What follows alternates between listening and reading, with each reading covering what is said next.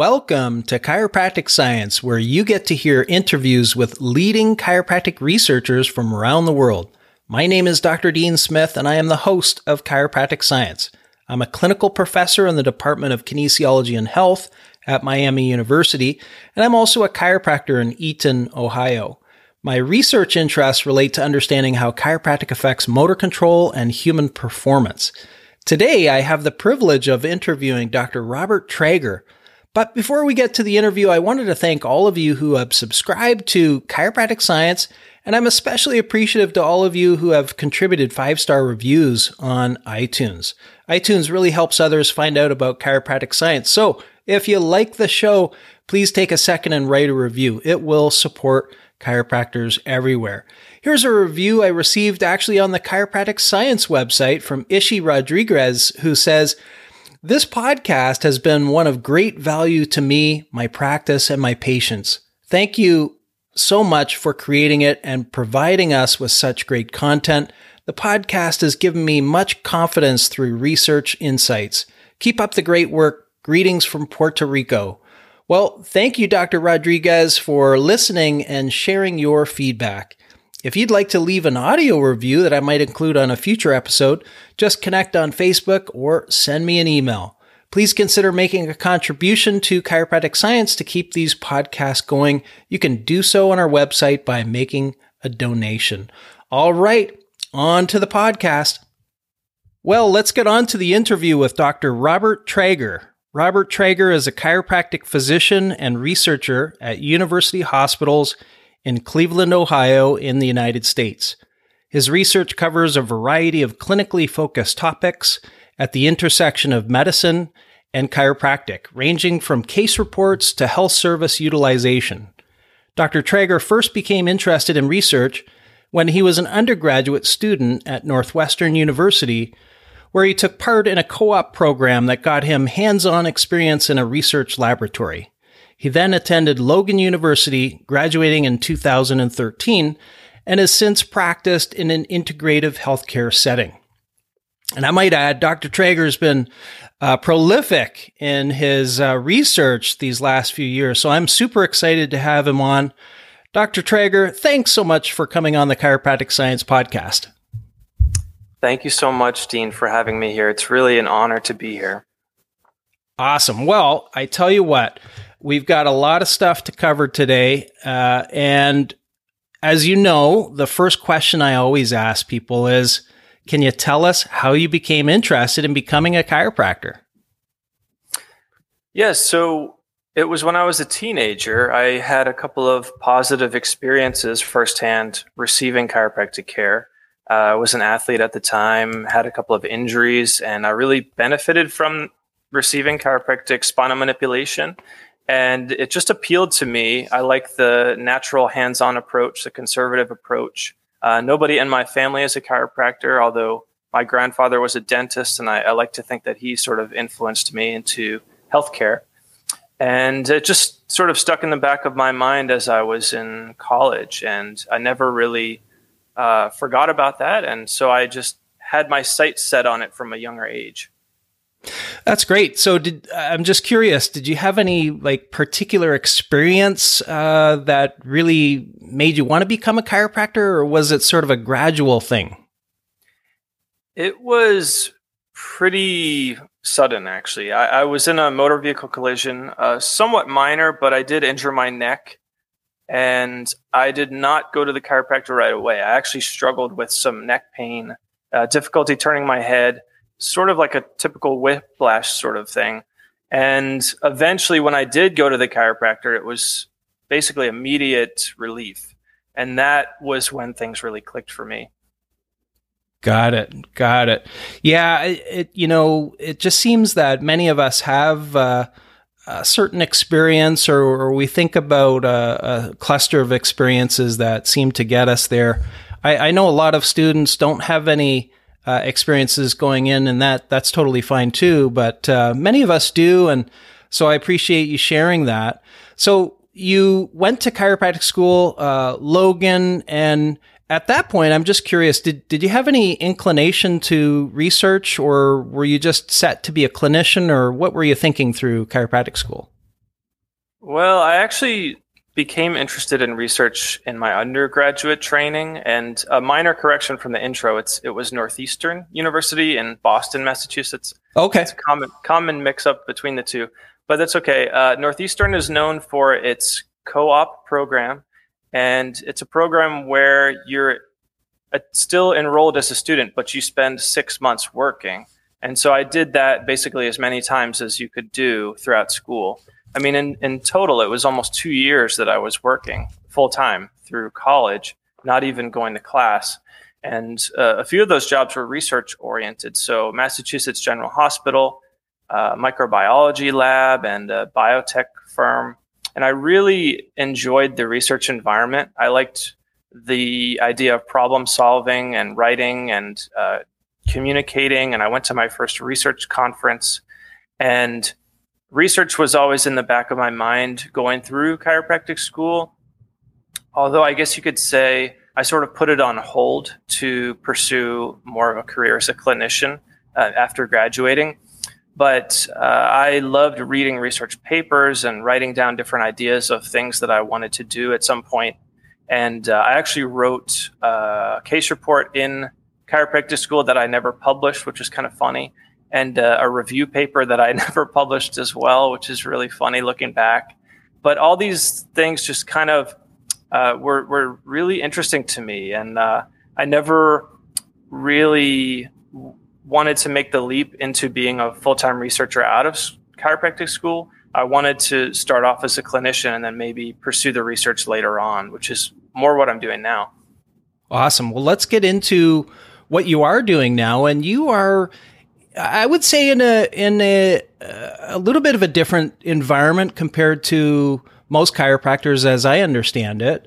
You are in a hospital setting, and I know that this is a setting that a lot of chiropractors want to get into, that have interest in, as well as the VA and other programs that really were not available, at least as widespread as they are now when I was going through school and going into practice.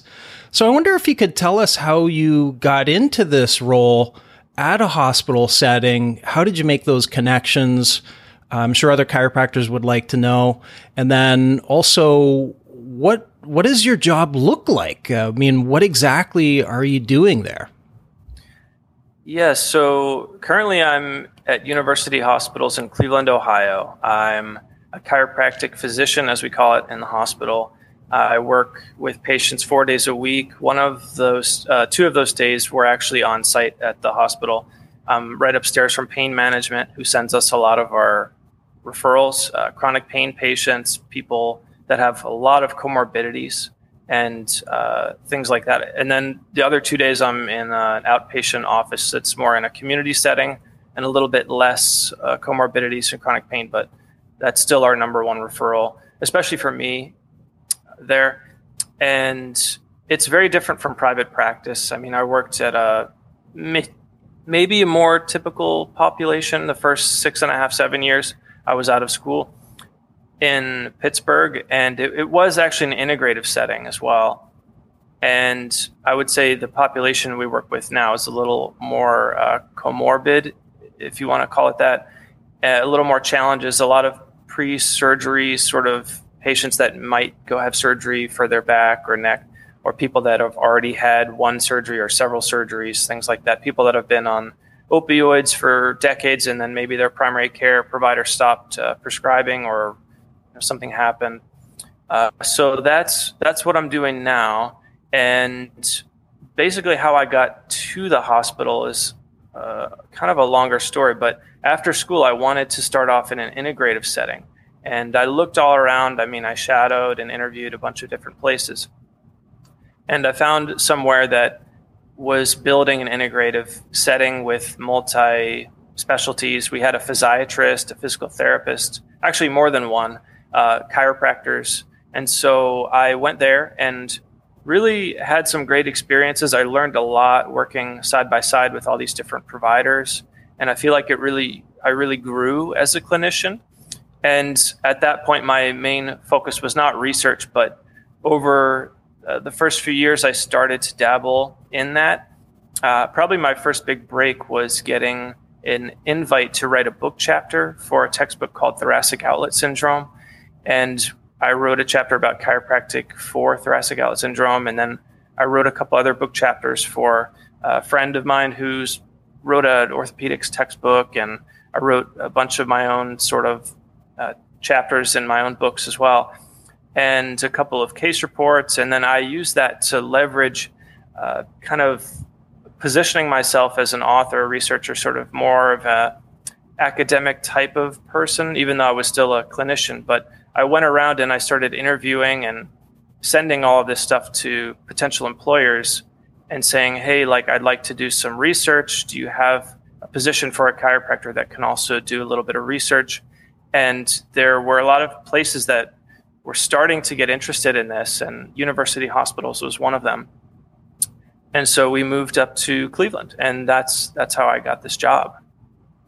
Wow, that's a really cool story, and I like how you incorporated the research into helping you find a position. I mean, it is true to who you are for sure, but I think that will help other chiropractors also who may have similar interests to get into this integrative setting, using research as sort of a leverage tool as well. I think that's awesome.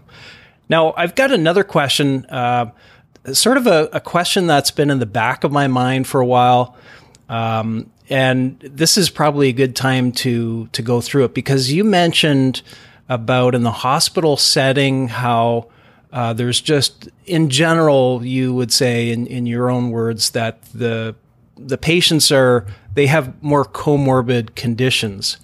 So I'm curious, me not having practiced in a hospital setting, or probably with patients that have as many comorbid conditions as you say, getting ready for surgery, etc.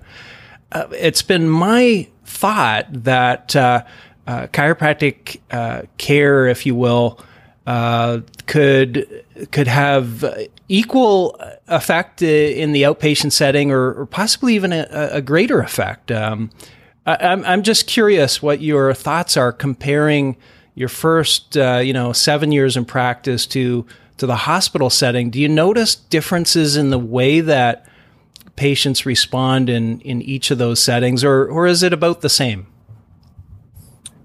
I think your suspicions match mine. I mean, when we have patients with a lot of health challenges, sometimes we're happy if we see a reduction in pain from a severe level to maybe a moderate level, rather than, let's say, trying to get it completely rid of their symptoms altogether.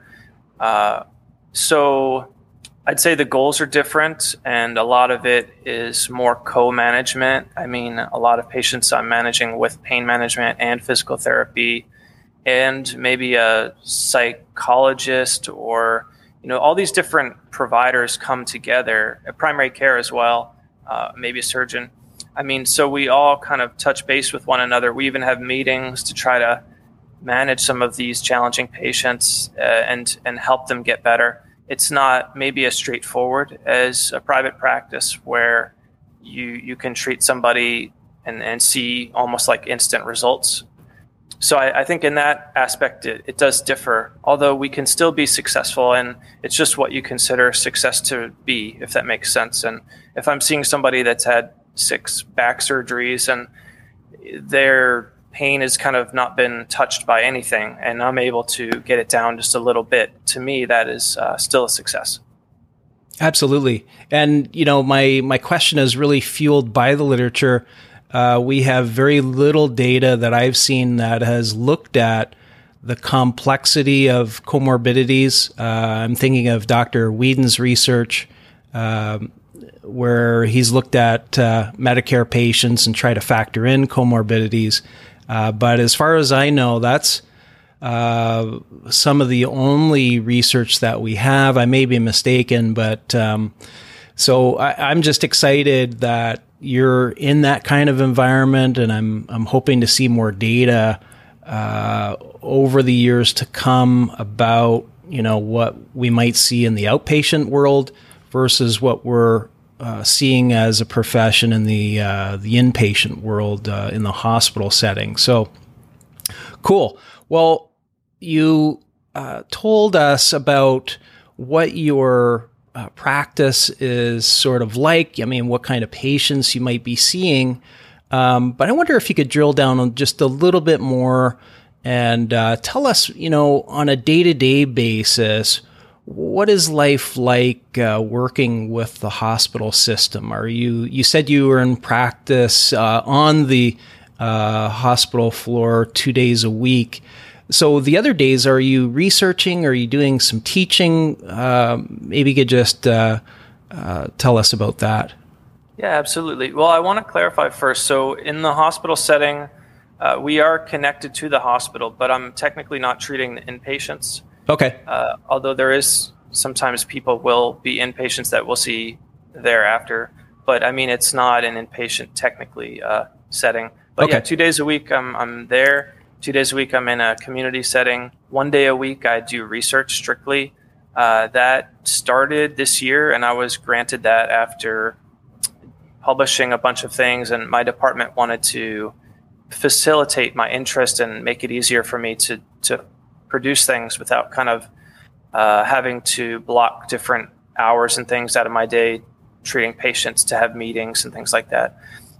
As far as teaching goes, I'm not really teaching at the medical school. I mean, occasionally I'll do like presentations to the hospital or different pain management groups, things like that. I actually am an adjunct, I believe is what it's called, at Logan, and I'll take preceptor interns from there. And we just had one do a few months with us at the hospital, which was really fun. And I am hoping to become faculty at Case Western, but that's sort of like a long-term goal. But yeah, that's about it. Cool. Now, you've been really productive, as I mentioned in the intro, with your research output over the last few years. So I wonder if you could give us an idea, just broad strokes, about what are the topics that are of most interest to you. Well, I like to say everything I'm interested in has a clinical tie-in or clinical focus, and that can range from case reports, which I'm super interested in, publishing cases from the hospital setting as well as outpatient settings, collaborating with other doctors on that, all the way through what we call health service research, where we're looking at these long-term health outcomes or use of different services such as emergency departments or surgeries, medications. And then the conditions that I like to study are low back pain and radiculopathy, sciatic pain, as well as I'm also interested in thoracic outlet syndrome, neck pain.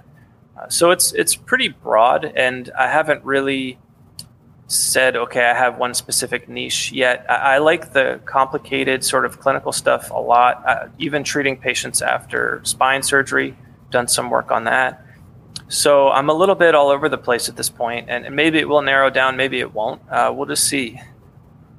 Yeah, totally. Well, I often thought I had a focus in motor control and things, and then people ask me to be a part of this study or that study. It's really not in my wheelhouse per se, but those are fun too. And so I like it. And it sounds like you just like a variety of things. So I would encourage you to keep doing that. Just expand, and because we learn from all of these things, from every case study, from every cohort study and experimental study. So awesome. Yeah. Keep up doing what you're doing. You're doing awesome work. And speaking about your work, I'd like to dive into a few of your studies. And I think these will be good representations of what you've done so far. And I'm interested to hear your own thoughts about these papers. I mean, these papers are ones that I'll post on the website, so chiropractors and others can check them out and read through them themselves. But I really like having these conversations with the authors of the research, because we get to hear, what you're thinking as you were going through and trying to figure out how to make this research happen. So the first paper is called Association Between Chiropractic Spinal Manipulation and Lumbar Discectomy in Adults with Lumbar Disc Herniation and Radiculopathy, retrospective cohort study using United States data. And this was published in the British Medical Journal open version, and I think it's a really neat paper. And speaking about just seeing things in clinic, I mean, who hasn't seen patients who have either had a discectomy or go on to have a discectomy? So this is real battle conditions, as you might say, or real world stuff. So, Dr. Traeger, first I would say, how did you come up with the idea for this study? And then if you could go ahead and walk us through the paper. Thank you. The idea for the study probably started way back in 2018. I was reading one of the chiropractic research groups on Facebook, and someone posted a study about acupuncture and low back surgery. And there was sort of a discussion about the methodology, and people were pointing out different flaws or things. And I just got interested in maybe, okay, this might be something we should do in chiropractic, and maybe we could improve on it even. And that was at a point where I was in private practice still. I had no way to do a study like this, but I mean, I had a whole list of studies that I wanted to do. And so I just wrote it down on that. And lo and behold, when I got to the hospital, we have access to this big data set. It's called TriNetX. And what that is it's a medical records data set where the records are aggregated and de-identified from dozens of healthcare organizations across the United States. And they do have some international stuff too, but we stuck with the US data set. And so I went through some training with the data set and investigator training, all this other stuff, and learned sort of how to design a study for this. And we actually did a few other studies first, and that was on purpose, but it was like I wanted to get practice with using the data set and designing these studies before I stepped it up to the discectomy study, because to me, that's a very important topic. And this idea of potentially sparing people from having surgery really stuck out in my mind as something that's important to clinicians and stakeholders and patients and insurance companies and pretty much everybody. And so I learned how to use this data set, and you can search it through different codes, nomenclature, things like that. And you can create cohorts. You can do retrospective cohort studies, and you can compare two different cohorts to one another with respect to an outcome. And that's just what we did in this study with looking at discectomy. Got it. Yeah. So I wonder if you could just go through some of the methods and then the results for this particular study, and then I'll probably have some other questions too for you. Yeah. So with the methods, and I borrowed a lot of this from some other studies that were similar. I mean, Dr. Whedon, as you mentioned, and then the other one is Julie Fritz, who is a physical therapist, PhD, who's done a lot of observational studies on health service utilization. And so between that and some other more recent methodology guidelines like Strobe and things like that, we developed this methodology. And the whole idea of it is to make two cohorts that are as similar as possible. And so we limited the study to younger people, I think below 50, 18 to 49, and we excluded a bunch of conditions that might skew the population towards being healthier or unhealthier in either cohort. So we excluded a lot of serious pathology like cancer, and also a lot of lower back pathologies or conditions like scoliosis and spondylolisthesis. And then we included conditions like disc herniation and radiculopathy. And the other thing is we had this new user design. And so we started the inclusion of patients in the study at the first day that they were diagnosed with a disc herniation or radiculopathy in the lower back. And the chiropractic cohort had to administer spinal manipulation on the first day that the patient was diagnosed with that. And then the other cohort, they could not have spinal manipulation on the first day that they were diagnosed. And then we used a technique called propensity score matching. And this is, I think, really one of the keys to the study. Propensity score matching is a statistical technique that you use to make the two cohorts more comparable in an observational study. And there are certain caveats to it. And some people will match on a general comorbidity score, and people may have heard of the Charlson comorbidity score. And a lot of studies like ours use that in the past. However, it didn't seem to really make sense for this particular study, because the Charlson comorbidity score, for example, will use things like dementia and heart attacks to come up with the score. And those things aren't really related to discectomy, to my understanding of the literature, and especially in a younger cohort with the new user design of people that were basically in their 30s. Those things are not common. So what we did, based on more recent guidance in conducting studies like this, is we searched the literature for variables that were associated with the outcome of discectomy. And we found things like body mass index and opioid use. And I think there were 15 different variables that we matched on. And so we matched on those variables, and then the cohorts became very similar with respect to those variables. And it's done automatically by the software, but you have to choose the variables strategy that you want it to match for. So, for example, like if you have a 40-year-old obese man that's taking an opioid in the chiropractic cohort, it will find someone just like that in the non-chiropractic cohort, except it does that for 15 different variables. And then once we have the matched cohorts that are similar, then we calculated the odds of discectomy over a year and 2 years follow-up. And we found that the patients that were receiving chiropractic spinal manipulation on the first day that they were diagnosed with disc herniation and radiculopathy were less likely to have a discectomy over 2 years follow-up. And that was statistically significant, a finding. And yeah, those were the main findings. So you mentioned manipulation on the first day. Now, was anything looked at beyond the first day? So we did not really require patients to have more than one session of spinal manipulation. They only had to have that one session or not on the first day. That's the only difference between the cohorts.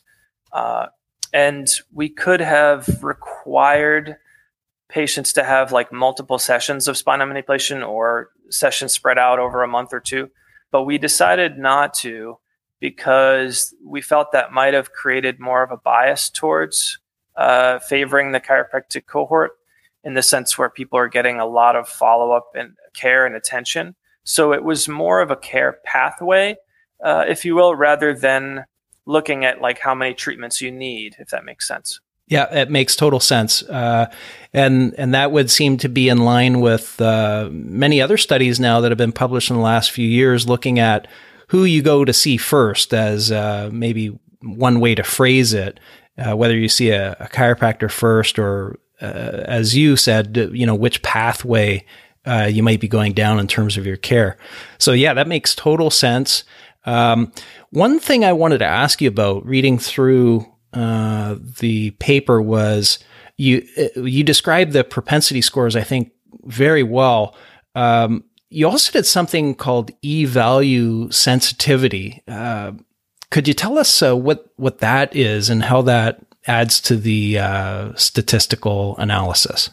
Yeah, so the E-value sensitivity analysis is a metric that was created by an epidemiologist at Harvard.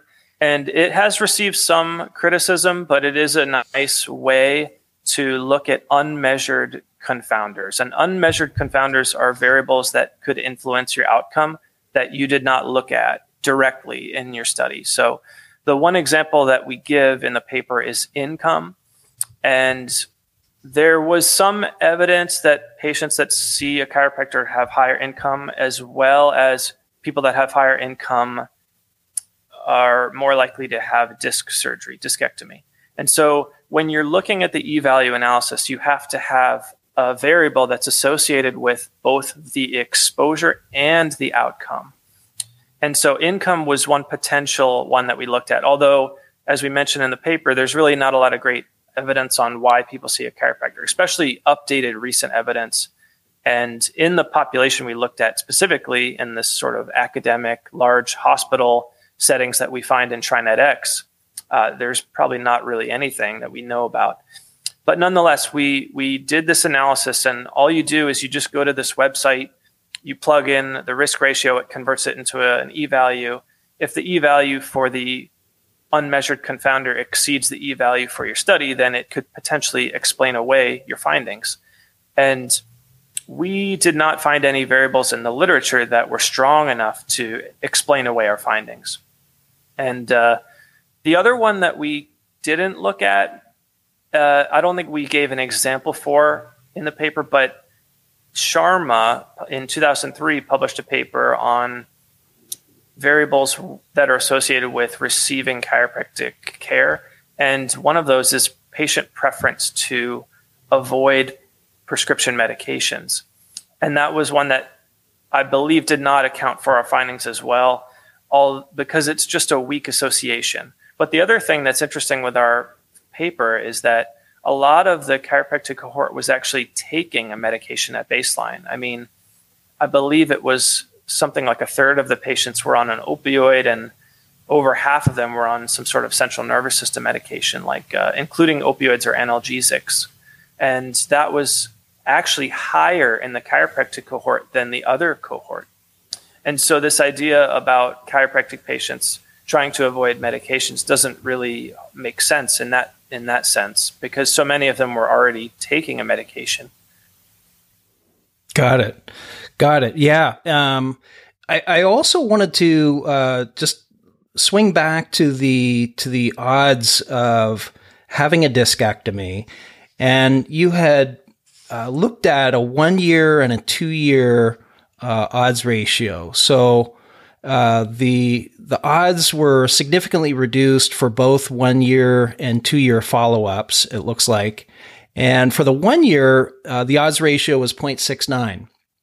And for the 2 year is 0.77. So in both scenarios, for both 1 and 2 year follow-up, it looked like the chiropractic spinal manipulation group had a reduced odds of receiving a discectomy. Have you looked at further follow-ups from that point? A 3 year follow-up? I don't even know if you would have the data for that. I'm just curious if that trend would continue to rise a little bit. In other words, yeah, that's a great question. And unfortunately, we don't have the sample size right now to look at 3 years or even longer. Unfortunately, with this sort of study, the longer follow-up you have, the lower sample you have, basically, because people will drop out or be lost to follow-up. And we actually required people to have a follow-up visit during the follow-up period. And then also you have to cut off the inclusion window like another year back. So we might have to wait, but it would be nice to repeat this study at some point in the future if the sample size grows. And it's possible that the difference between the cohorts with respect to how many patients get a discectomy becomes more similar over increasing time. I don't know, although I would think not, because the majority of patients had the surgery in the first year, and we only saw a small increase from year 1 to year 2. So I think there would probably be an even less of an increase from year 2 to year 3, if that makes sense, because the majority of people will get the surgery, from what I can tell from the literature, usually in the first year after their symptoms. Yeah, I would also think that as well. Yeah, I think there's a sort of diminishment, if we could use that term, over time, that the biggest change we would probably see is within that year. You're right. As people are having the significant symptoms, I would imagine they'd be more likely to go through the possibility of discectomy. Any plans to follow up this with a randomized controlled trial? I know this was something that was mentioned in the discussion section as perhaps a next step, or is that something that you're hoping perhaps another group might be able to do? Yeah, that's a great question. I think that's something that is needed. Although with a study like this, it's not easy to do because we had thousands of patients and we needed years of follow-up data. So I think that would be quite costly and challenging. I actually think that maybe a better step for now would be to try to replicate the study in a different database, maybe an administrative claims database or a different medical records database, using similar methods or slightly different methods. And I would actually like to repeat the study myself, maybe with a longer follow-up period or controlling for different variables better that we did not have the capability to do now because of sample size. Like another example is the lack of socioeconomic variables that we did not really have access to. And the good news, though, is that starting in 2017, the ICD-10 codes introduced a lot of social determinants, and we can start to use those now. But it's contingent on the sample size growing. So I think replication and then longer follow-up and then an RCT would be a really nice way to go about it. Yeah, I would totally agree with all of those points. And as someone who I've normally done RCTs or quasi-experimental type of studies in my career, and it is, I mean, they're difficult and they have their own limitations for sure. And it's so difficult to have a really large number without a ton of funding. And then the trials just take so darn long at that point as well. Yeah. So I think you're right. I think having another cohort through maybe a different database, as you suggest, or something of that nature. But, I think that will provide, I think your study first provides very good evidence. And I think that any follow-ups would just provide that much more evidence for us. So, and then follow up with an RCT where possible is a great idea too. So let's go on to another thing that you're really interested in, and I think all chiropractors should be interested in. These are case reports. I mean, on the basis that chiropractors work in practice, it's a one-on-one thing normally, and so case reports are, I think, fantastic ways to get information out about about a lot of things. And I'm sure you're going to hit on these topics of what potentially these case reports are good for. But you did a really interesting study where you did a review of case reports and a bibliometric analysis of them. It was published in Chiropractic and Manual Therapies 2021. And certainly anybody who has, seen your name in the literature, you're a part of as an author on numerous case studies yourself, lots. And we were joking before we got on. You said that Mondays typically were your research days, and I said, "Geez, I think you're kicking out at least one study every Monday." That's what it seems to be. You're really prolific, and so I appreciate that.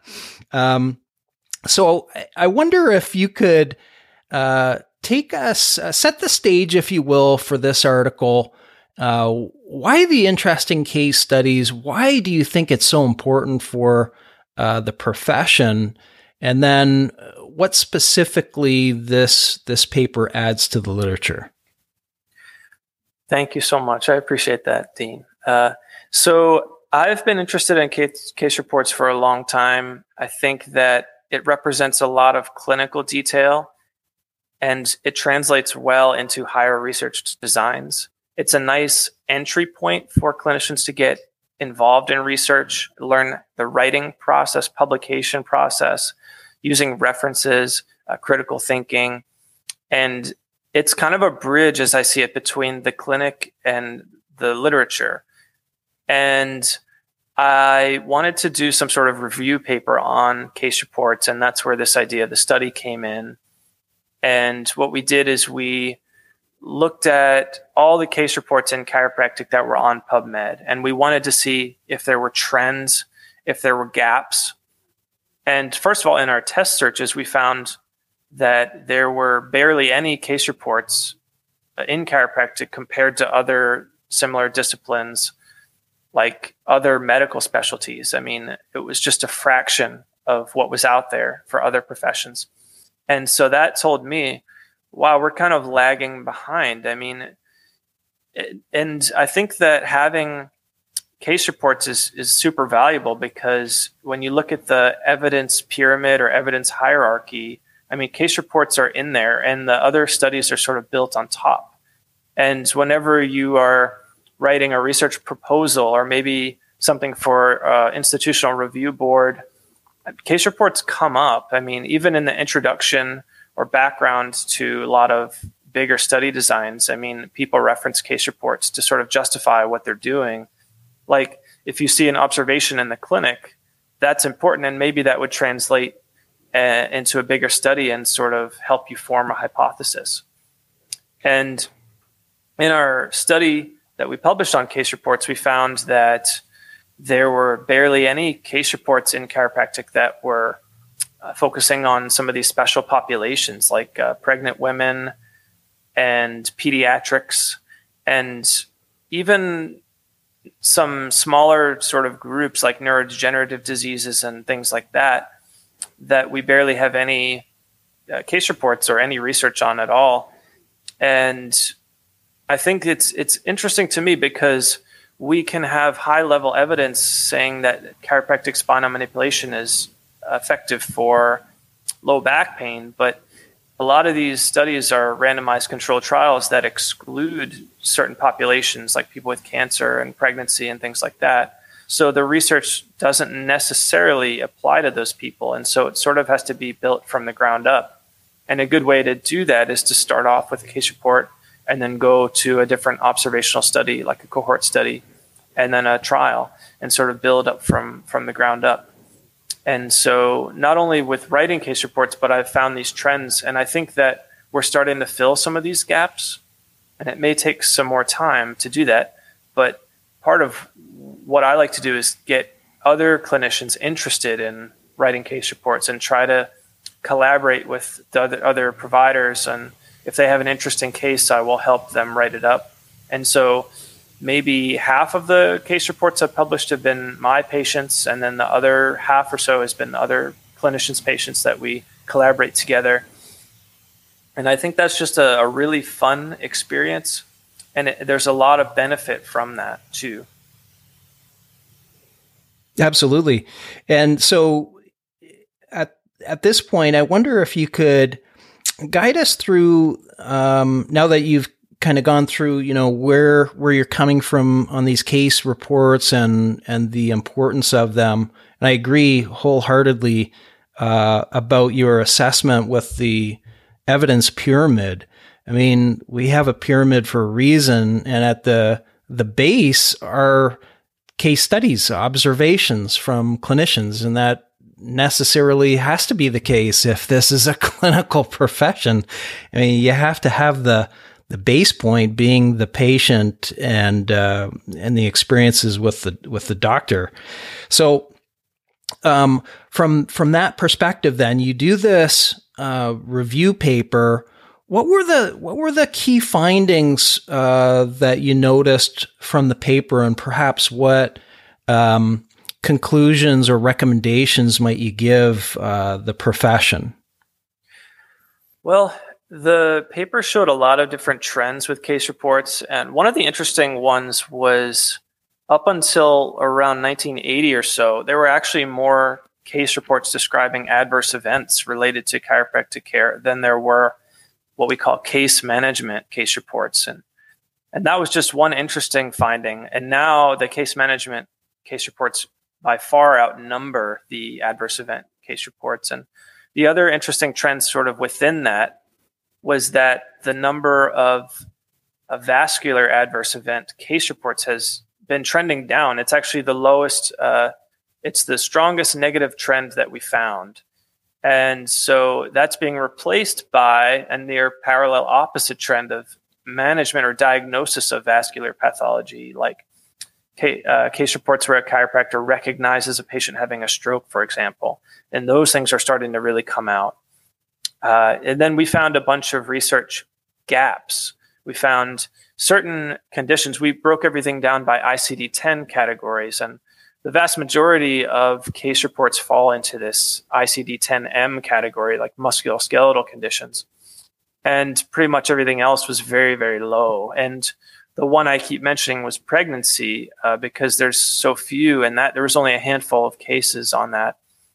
And then we looked at citation metrics, and we wanted to find out which case reports were cited the most.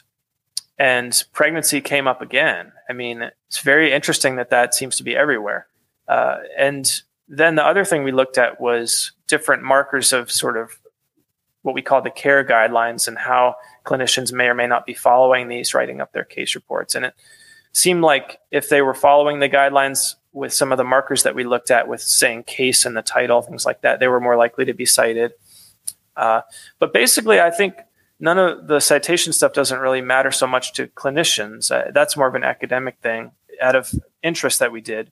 But I think clinicians should think about writing case reports. And if they have something that is first and foremost unique, then they should consider that. But also, it doesn't have to be that unique because there's only very few cases on things like dizziness, vertigo, vascular diagnosis, and pregnancy and pediatrics. So, I mean, it may not have to be as unique as you may think.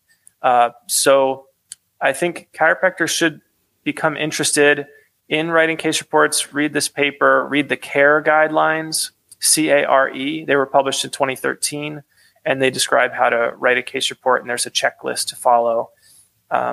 Like email me, reach out to your chiropractic school or somebody that's published a case report and try to get some guidance on this, because it's not super, super hard to do. And I think there's a huge benefit from it. And yeah, so those were the main findings. So any other questions about it?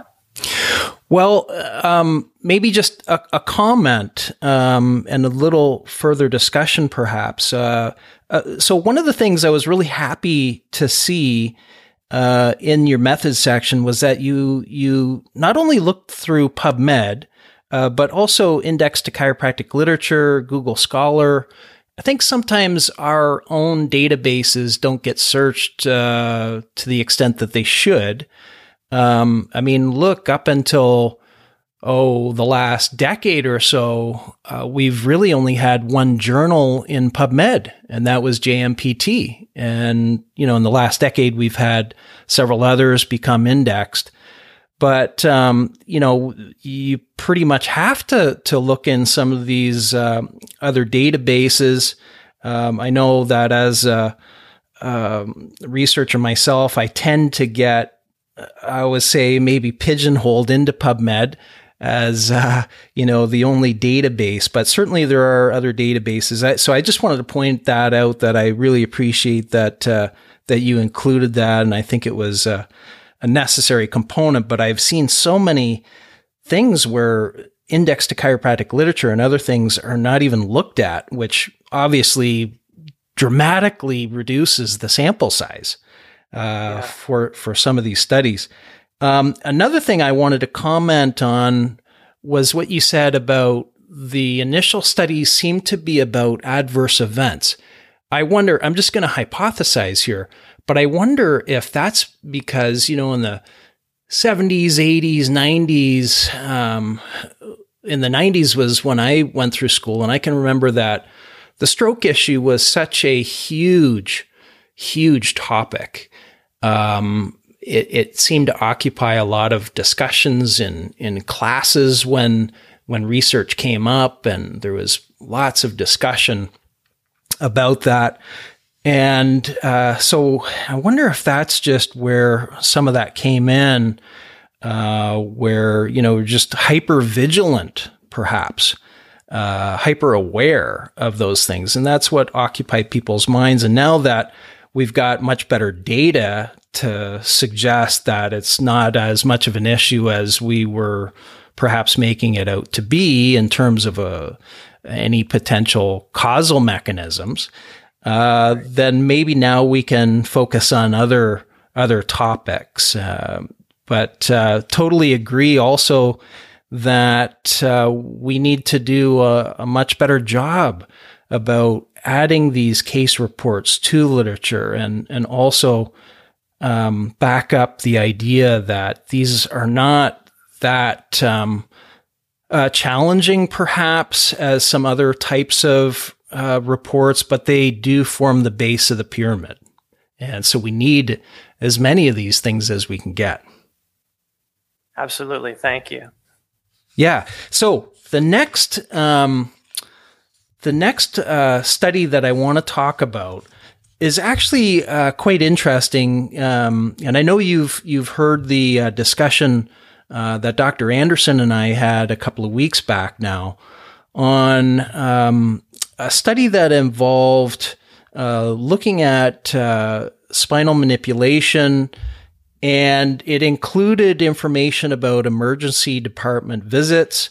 And the chiropractor in that particular study, and I'll have the reference to this in the show notes, had suggested that with the data that the chiropractors had a greater amount of emergency department visits than other practitioners. And you and I had a bit of a discussion about this too when we were talking about doing the podcast. And I know you've got great insight into what's happening, with the hospital type systems, how patients are coming in to receive their care. And this is a really, we'll say, complex issue. And I think you have some fantastic points. So you published a conference presentation, an abstract, and it was called Association Between Chiropractic Spinal Manipulation and Emergency Visits in Adults with Non-Urgent Low Back Pain, Retrospective Cohort Study. So I wonder if you could tell us what your study was about, and then maybe comment on that Harwood paper that found that chiropractors had the most emergency department visits when they also had the lowest number of hospitalizations and lowest cost for care. It didn't make sense to Dr. Anderson and I, but we're not in the context you are either. So I'd appreciate any discussion. Thank you so much. So my interest in emergency department visits goes all the way back to when I first started at the hospital. That was actually the first research study I attempted to do. And the hospital was running this competition. It was called Defects in Care. And they wanted people that worked at the hospital to come up with research ideas on how to improve the quality of the value of care at the hospital. And so my idea was to study emergency department visits. And we were looking at a prospective study of hundreds of patients, and it simply was not feasible to do once we got into the IRB and the recommendations that they had. We weren't able to do those. And so we basically stopped that study. But along the way, I was really, really grateful to be able to shadow in the emergency department and work with a lot of these emergency providers on this project and getting this going. And I learned a lot from them about how it all goes. And along the way, I did learn some of the myths about emergency department use. And I think that's important in the context of some of these observational studies, in that I guess one of the myths is that emergency department visits are extremely expensive. And the truth is that it depends on how complex the emergency visit is. And there's different levels of emergency department visit complexity. It's like when we in the United States are billing a new patient exam, there's different levels of exam. It's the same thing with emergency department visits. They have different levels of complexity. And that cost can vary hundreds of dollars. And so that's one of the things I think is important to keep in mind. The other thing is that a lot of the patients that are in the emergency department truly need to be there. There's this idea about non-urgent low back pain and low complexity visits and things like that. And I guess there's a perception that those patients are making up the bulk of the emergency department. And I don't think that's true. And the research is showing it's a smaller percentage maybe than we thought in the past that is non-urgent. And emergency departments actually have a better way of handling these non-urgent visits now as well. And they have things called fast track units where they will triage patients with an advanced practice nurse, for example. And the patient is not in the emergency department very long.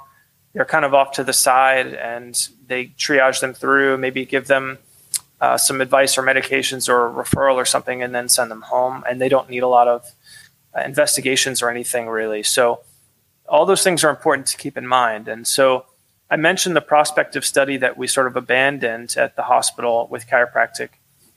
And along the way, I started getting this idea, it's going to be really tough to do this study. And so we started this observational retrospective cohort study using this TriNetX database, the same one that we use for discectomy study in BMJ. And the study, I would describe it as relatively basic, knowing what I know now, knowing what the research is showing. But like you said, we did find that the patients that started with a chiropractor for low back pain were less likely to go to the emergency department. And we actually submitted this to get published somewhere. And the reviewers had a lot of really, really good feedback. And they pointed out some residual confounding that we could not account for at the time, such as how do you know why people are going to the emergency department? And that question really stuck out to me. And I was like, really, I don't know. So we had to withdraw that because I just didn't want to proceed because I felt like we couldn't answer some of these big questions. And I think this is a problem that faces a lot of these studies that are looking at provider type and emergency visits, where they are excluding serious pathology. They're excluding usually cauda equina syndrome, fracture, infection, things like that. But then why someone goes to the emergency department could be tens of thousands of reasons. I mean, when you look at all the different ICD diagnosis codes. And so I think we need to get a better grasp on how to distinguish between what we call urgent low back pain, meaning it requires immediate medical attention, and non-urgent low back pain in the emergency department setting. And even though I use that catchphrase in my title of the conference presentation, I wasn't really super confident that that's actually what our study was showing. And so I think there's actually a way to do this. And we're planning a follow-up study on this now. And the idea is to break the emergency department outcome into sort of subcategories by the level of complexity, which actually is based on billing codes. And that's another way to exclude people with these highly complex visits. Because the thing is, if we see that patients are using the emergency department more, we don't know if that's a bad thing. We don't know if that's overutilizing or whatever, because patients, chiropractors or primary care or anybody can refer a patient to the emergency department. And in an ethical way, if the patient is having something that's concerning, like maybe a patient with low back pain is urinating every 30 minutes, and maybe you think they have cauda equina syndrome, right? So you send them to the emergency department, and that would be a high complexity visit probably because they'd have to do some imaging, et cetera. But that patient, in my mind, might not be excluded from the enrollment because they technically don't have cauda equina syndrome when you are seeing them in the outpatient setting. So that's an example of how things might go awry in that sort of observational study with all these different confounding variables. And so to kind of explain the Harwood Where to Start paper, which found that the chiropractic patients had a higher risk of going to the emergency department, I actually looked through that and I did not find anywhere what codes they used to identify emergency visits. And I think they may have fallen into the same sort of pattern of looking at all emergency department visits instead of just the low complexity ones. And I think that's really what we need to be focusing on because if we're seeing a patient who has something serious, maybe a fracture, and patients do come to us with serious conditions as chiropractors, we need to send that person to the emergency department. So it's not really like a bad thing that's happening. And so we need to distinguish or differentiate between the low complexity and the high complexity visits. But then also, I tend to think that in the Harwood study, which found the higher use of ED among chiropractic patients, that, like you said, there's less hospitalization and lower cost despite higher emergency visits. And so that technically it could be explained by a higher amount of low complexity visits, if that makes sense, because those are the low cost visits.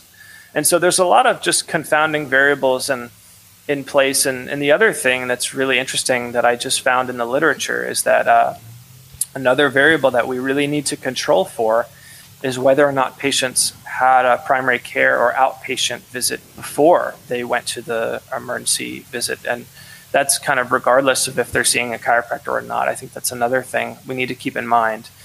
And just generally to kind of recap this for review people that are listening, is that when you have a very specific outcome like discectomy or lumbar MRI, those outcomes only really happen for one type of thing, but an emergency department could happen for anything. So it's really that much harder to sort of control for all these extra variables that are taking place, if that makes sense. Yeah, it totally makes sense. And I'm glad you brought up the part about chiropractors referring to the ER. That's not necessarily a bad thing, right? I mean, we want to rule out certain things that are not within our typical daily practice. And so absolutely. So I'm glad you talked about that, talked about the variety of variables that go into such a study, that it is complicated. But I'm glad you're thinking about it. And I think we need to think about these things more as we progress so that we can further guide how we conduct these types of studies and how we glean information about, who's going where and what kind of services they're undergoing. It's a whole lot more complicated than I initially thought several months ago, reading through the paper. So I really do appreciate your expertise, just your background and the environment that you're in, and having all these valid points to bring up about these types of studies. So thank you so much for going through that. Sure. Yeah. So the last thing I'd like to ask you, and of course I ask this of every guest who comes on, is about students, chiropractors, or other research students who might be interested in pursuing careers in chiropractic science, or just going on to, let's say, a master's or a PhD. Could you offer any advice to aspiring chiropractors who want to further their education or start becoming involved in research? What advice would you give them? I think the first bit of advice is that you don't necessarily have to choose between one or the other career path. And if you want to, you can dabble in both like I'm doing. And it might be tough to sort of find a job that allows you to do this. But even if you're in private practice, you can still chip away at case reports or review papers, things like that. You don't necessarily need an institutional review board to do lower level studies that are not human research subject designs. I mean, although if you want to do like a bigger, broader study, you will. But I think you can get started. And I think even in private practice, even as a student, you can get started with a lot of these things. And some of the tools are free. So like one thing I really liked along the way is something called Coursera. And they have free biostatistics courses. They even have a course on how to do a systematic review. And those are things that I'm very grateful to have done. And you can pay if you want to get credits for those, or you can just take a free version. There's things like Peer Review Academy. It used to be called Publons, but I believe it was migrated to a different server. And there's things like Google Scholar and ResearchGate and all these different tools. And I think it's good to get familiar with all the different research tools that are out there that are free and start to learn how to use them and start to learn sort of the methodology. I think it's a good idea to also reach out to researchers that you feel like their work resonates with you and maybe volunteer to help or anything sort of to do with them or just have a conversation.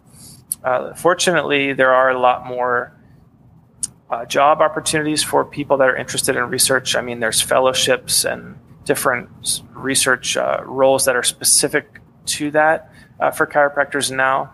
So there's probably a lot out there, although for me, I was a little tentative to go 100% into the research world. I mean, as a chiropractor, I feel like my source of income is sort of dependent on me behaving as a chiropractor. And so I didn't want to give up my clinical hours. And I also really am attached to the clinical role as well. And so for me, for the time being, I'm just trying to dabble in both, if that makes sense.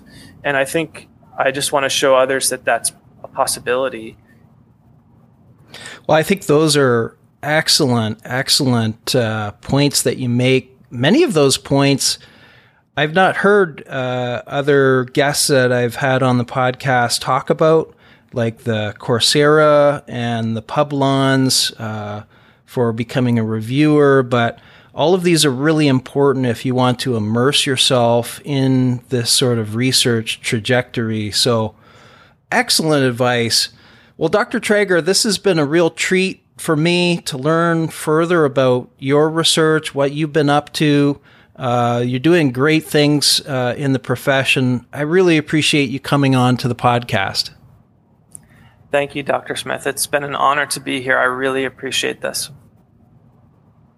Thanks again for listening to this episode of Chiropractic Science with Dr. Robert Traeger. We were just talking in the background after the podcast finished, and I'm so excited about all the work that he's doing. And one bottom line takeaway that I had was just for chiropractors who in practice who have interest in research, just do something, whether it's case studies or do reviews, case series, something like that will advance the profession beyond where we're at now. That would be terrific.